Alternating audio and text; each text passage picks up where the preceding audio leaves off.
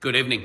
It's Good Friday 2020, and like all the other things, we can't meet as we normally would on Good Friday here at the church and get together and remember what Christ did for us. But as we do get together this evening on Good Friday, I want to take some time and look at Isaiah 53, verses 4 through 11, and kind of look at the questions as to why did Jesus have to die?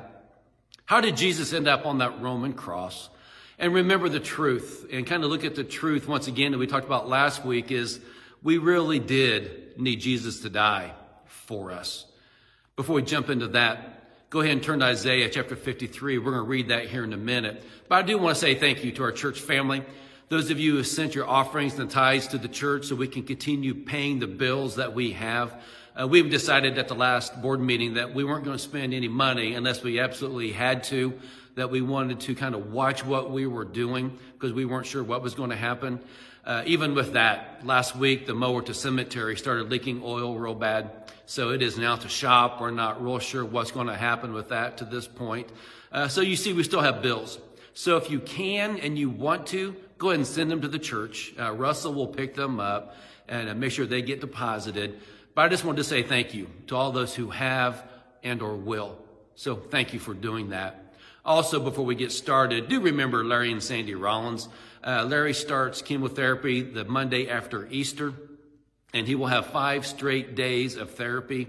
He'll have 4 weeks off, go back for another 5 straight treatments. This is to get his body ready for the bone marrow transplant that he will have shortly thereafter.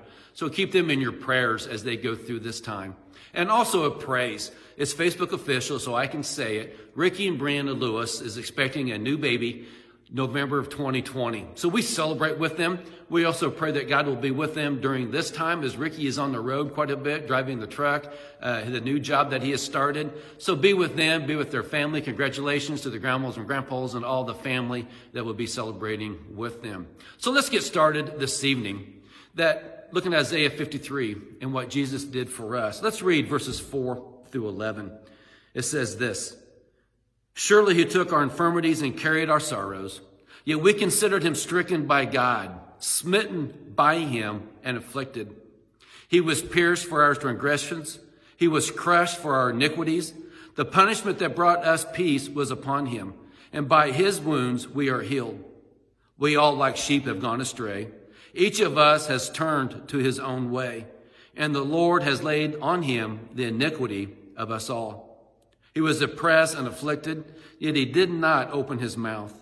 He was led like a lamb to the slaughter, and as a sheep before the shearers is silent, so he did not open his mouth. By oppression and judgment he was taken away. And who can speak of his descendants? For he was cut off from the land of the living. For the transgression of my people he was stricken.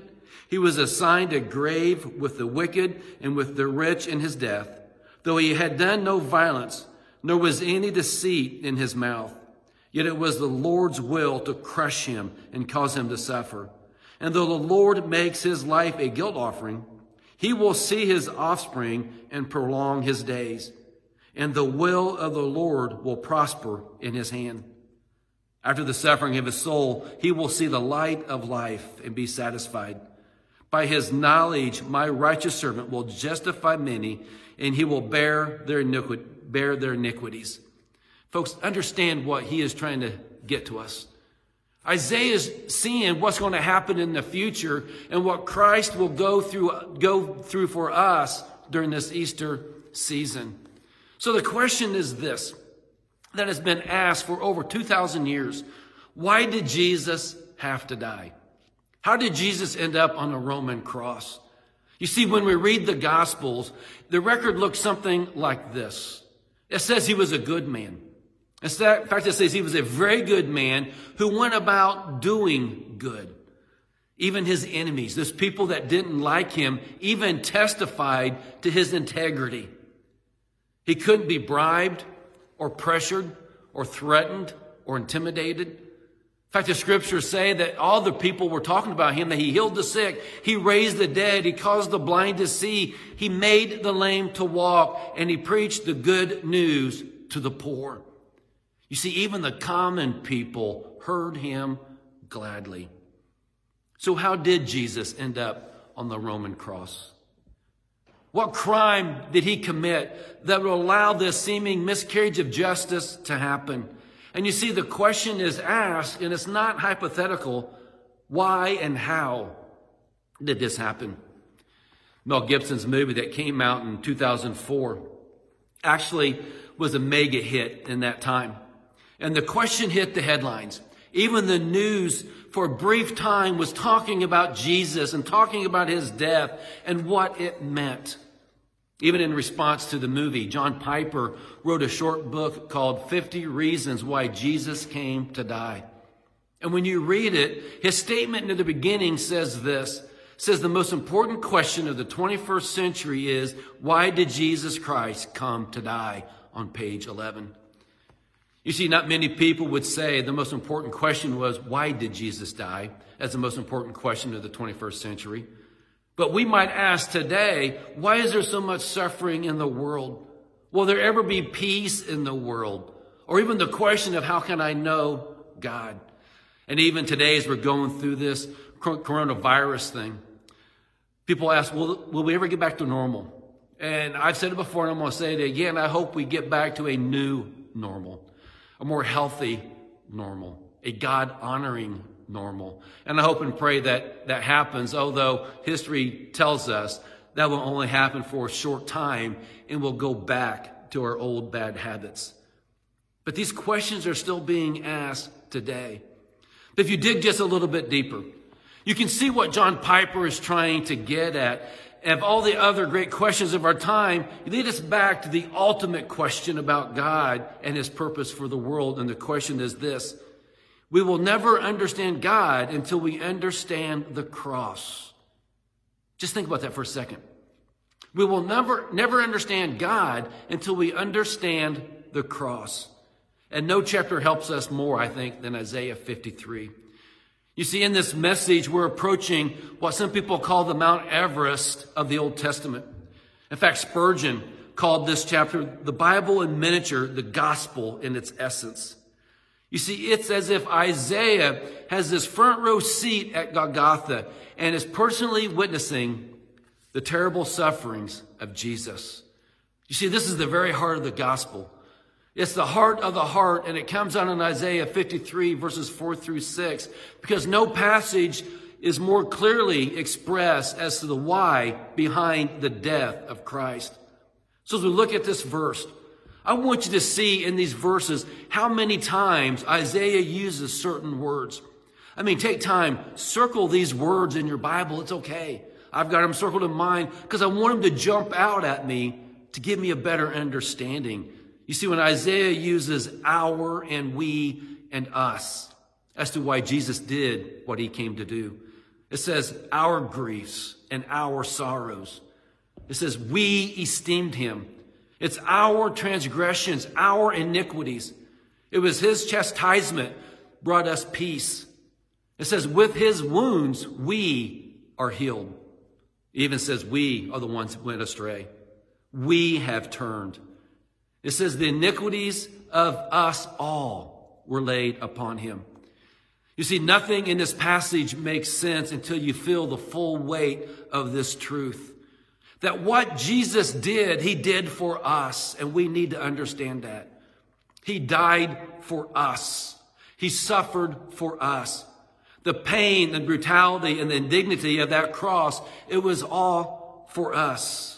You can see it. We needed Jesus to die for us. From our perspective, we may say that Jesus was betrayed and tried. He was beaten and mocked. He was humiliated and crowned with thorns. He was convicted, yes, even in a kangaroo court. He was falsely accused. He was beaten until his skin was shredded. He was forced to carry his own cross. And then he was publicly crucified, the most brutal form of execution of his day. But you see, if we focus on those events, we may come to the conclusion that Jesus shouldn't have died. That all this that took place was this huge mistake. That somehow in the powers of the darkness, that darkness finally triumphed over the light. But you see, the Bible never denies the moral responsibility of those who put Jesus to death. You even read in Acts 2:23 where Peter says, this Jesus, catch this, that you crucified and killed by the hands of lawless men. So it was perfectly proper for us to say that Jesus was murdered by his enemies. And yes, his blood is on their hands, but that's not the end of the story. In fact, it's far from it. The Bible writers unite to declare that Jesus laid down his own life. That the truth is, no one took his life from him. J.C. Ryle offers this perspective comment. He says, he did not die because he could not help it. He did not suffer because he could not escape. All the soldiers of Pilate's army could not have taken him if he had not been willing to be taken.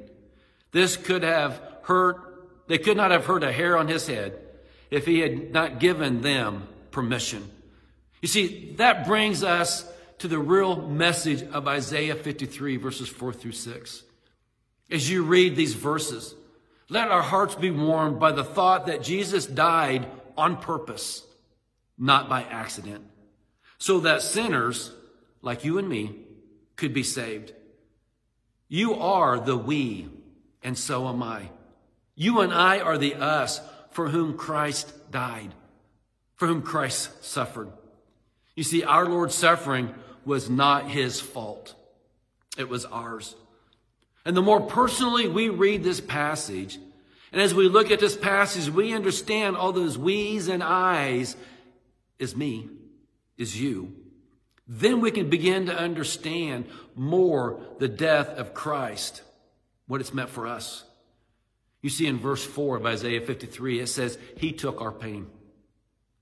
When Isaiah speaks of what Christ has done for us, he was not guilty of sin. And that's just the start. That comes later. He begins instead with our infirmities. The text says that Christ has carried our sorrows, our griefs away. In the Hebrew, it meant to carry away a heavy load.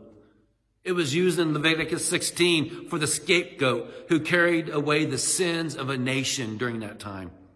That's the idea here, that Jesus came to lift that heavy burden of sadness that was brought on by our sin and the pain of living in a sinful world. You see, Christ has borne our griefs. And maybe perhaps you know the famous gospel song that starts this way, what a friend we have in Jesus, all our sins and griefs to bear. We may have many griefs because we live in this fallen world. We may have sorrows because we ourselves are fallen people, but we need someone who can bear our grief when the burden is just too much for us to carry. You see, he promises that our pain will not have the last word. Our sorrows will not last forever. Jesus has borne our griefs and he's carried our sorrows. So we can remember that and we can praise God for that. But also in verse 5, it says he took our punishment. It says he was pierced, literally with a spear in his side. It says he was crushed. And when you look that word up, we get the idea, but it means pulverized, broken, ground into pieces. That upon him was the punishment, that he was beaten with a whip to shreds, it reads, by his wounds, his body cut, his body bruised, his skin literally flayed open for us. I want you to understand this. No other gods in the world today have wounds. Where else can you find a Savior like this? You see, it's not always understood that Jesus died in terrible pain. If you would run the clock back from 3 o'clock in the afternoon to the moment of his death to about 1 o'clock in the morning and review what happened to Jesus as he moves through those hours, what you discover is that our Lord has been through 14 hours of torture. 14 hours. I mean, just remember, he was arrested in the middle of the night. It says he was slapped, he was pushed around, he was mocked, he was slapped again, crowned with thorns that went into his scalp. It says he was scourged with a large strap studded with bits of bone and stone and metal. That says they literally ripped his beard out. He was beaten. Mark 14:65 says he was hit with men's fist. He was forced to carry his cross. It says nails driven through his hands and feet. Then he was crucified. You see, at this point, we kind of look at the question, was Jesus a failure? And you can make a good case that the answer is yes. I mean, just look at his life. And when you look at all the things that he did, but now it seems all is lost. That Jesus did indeed die on that cross. And many people today will argue the point. And they have all these theories that somebody stole his body and all these other things going on. But we know the truth. And even though people of that day may have thought it's over, this guy who we thought was the Messiah is now dead. I mean, just look at his life. He was born into an unimportant family, literally lived in an unimportant village. He was ignored. He was taken for granted. He was laughed at. When he speaks, the powers that be wanted nothing to do with him. He faces ridicule and opposition and misunderstanding all of his life. In the end, he was crucified like a criminal. His sufferings in the last few hours are unspeakable. And when he dies, it appears to be yet another forgotten footnote in history. Working with the facts on one level, you can make a case that our Lord was a failure. So think about this. His death is not the end of the story. Jesus did not fail in what he came to do. He perfectly fulfilled his Father's will. My son-in-law posted this on Facebook this morning from Bob Goff. It simply said this. I want to close with this. It said, darkness fell, his friends scattered, hope seemed lost, but heaven just started counting to 3. Because we know 3 days later, he rose. We'll see you Easter morning. Take care and God bless.